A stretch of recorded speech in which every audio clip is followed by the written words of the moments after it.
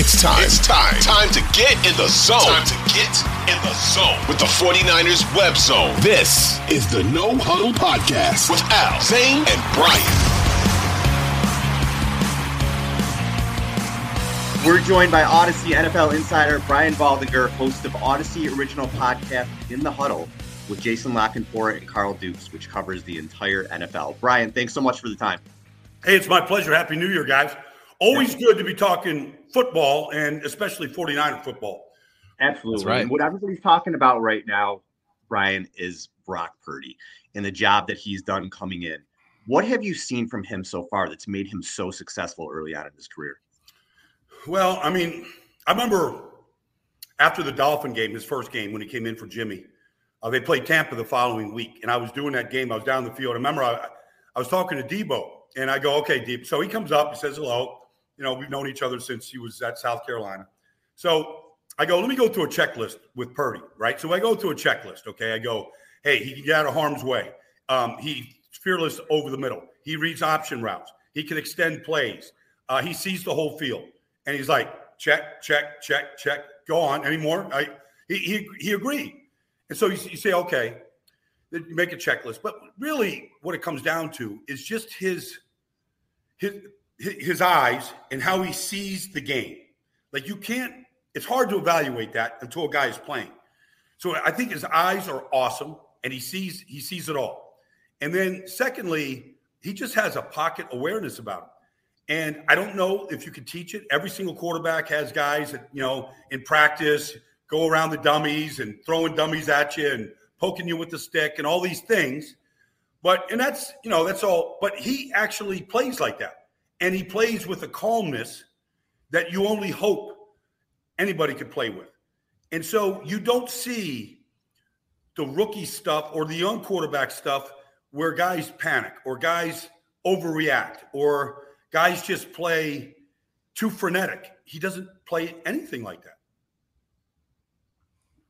So, Brian, I got to ask you about Kyle Shanahan, and it certainly helps that Kyle has done such a great job with the three quarterbacks that he's had this season. It's been really remarkable.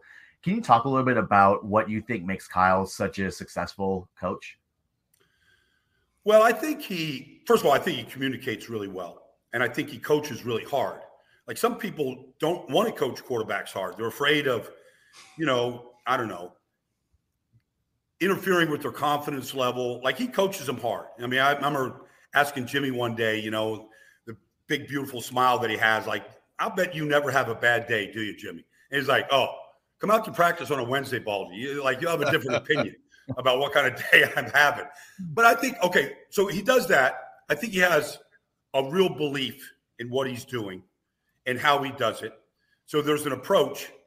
And then I think he sees the game day in a way that a lot of coaches, not everybody's a play caller. We understand that. But I think he really enjoys that aspect of it and really feeling the game as well as seeing it. So I think all those things make him a really, really good coach. And I think he's surrounded himself. I always said this. I played for Tom Landry. He lost a lot of good coaches, Ditka, guys that went on to become head coaches. I think it's more difficult to replace good coaches than it is good players. And he's had to constantly replace really good coaches over the years, Mike McDaniel and Robert Saleh and all, go on and on and on. He's replaced really good coaches, and that's not easy to do. Yeah, I agree with you, Brian. It's I think one of his talents that people don't talk about is his eye for coaching talent, which has been evident by those guys getting hired away. Let's go a little bit more in what I would consider your wheelhouse, and we're going to talk about the O-line. So it feels like going into the season, the O-line was a bit of a question mark for the 49ers. And it seems at the very least that in pass protection, they've been actually significantly better than they have in years past. And then the run game seems to have finally kind of found its groove a little bit. As you look just specifically in the NFC, do you think that there is another team that plays in the trenches better than the 49ers do?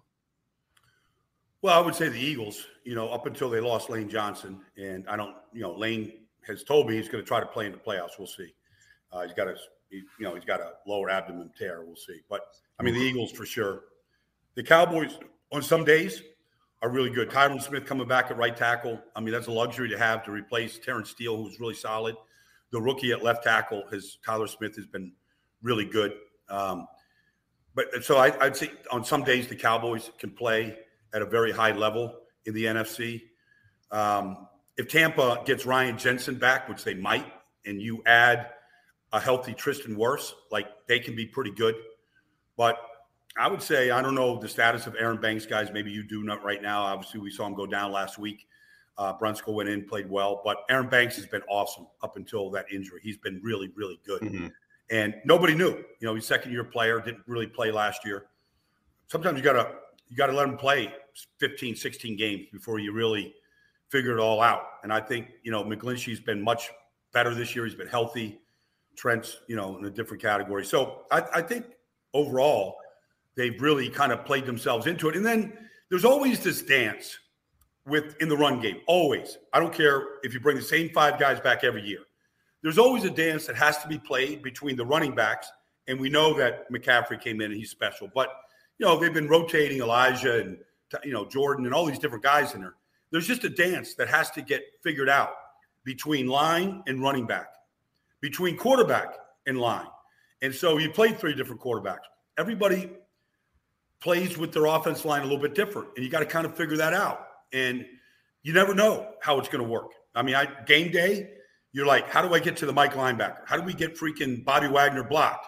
You know, and some days you got to figure it out on the fly. It's not something you walk through on Wednesday and Thursday and practiced on Friday. Some days it's game day.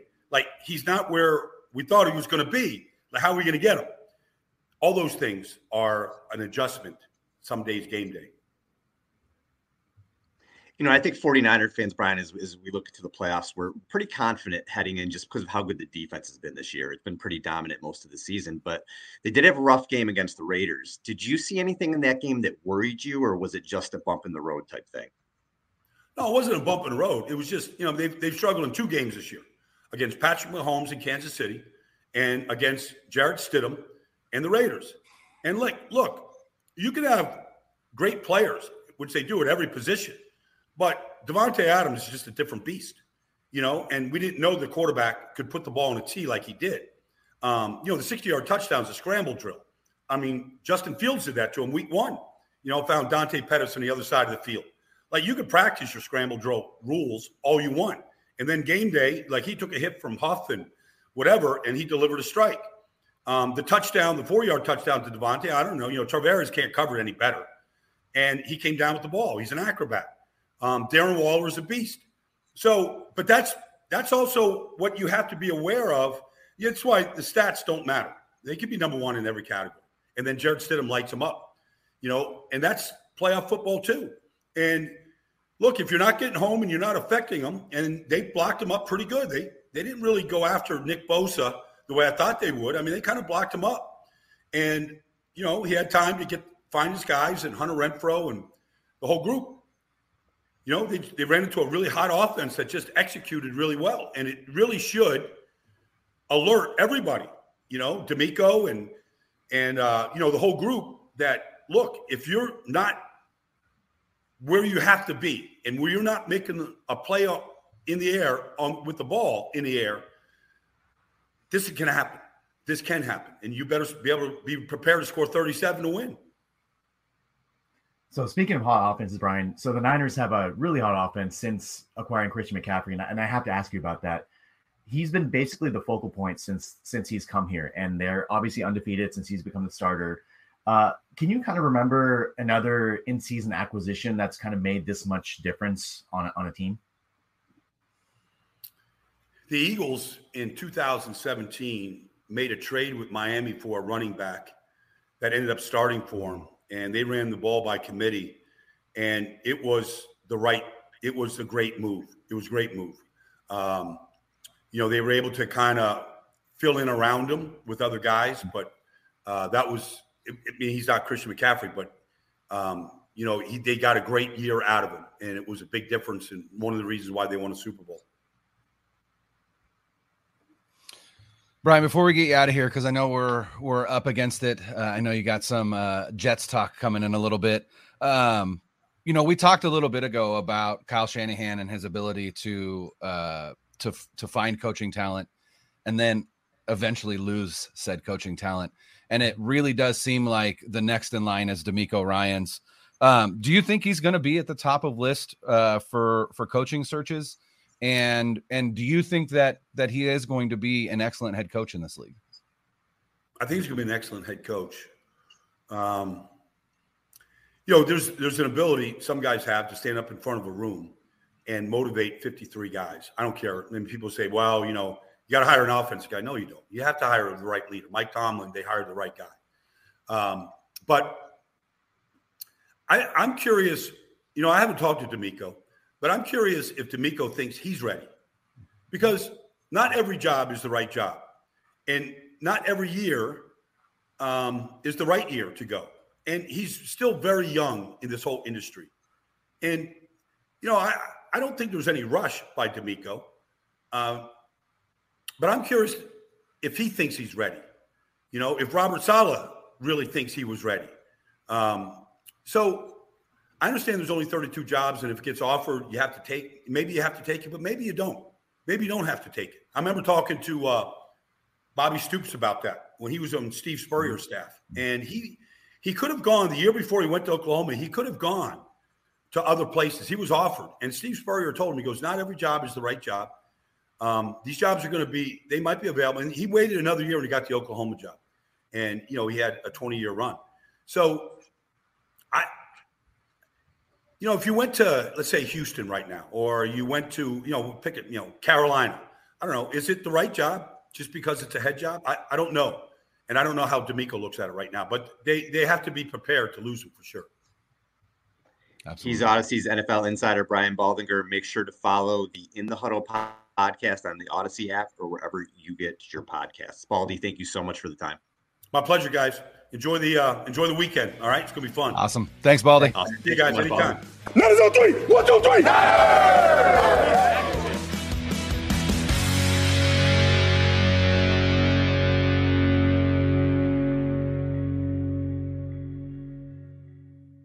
2400 Sports is an Odyssey company.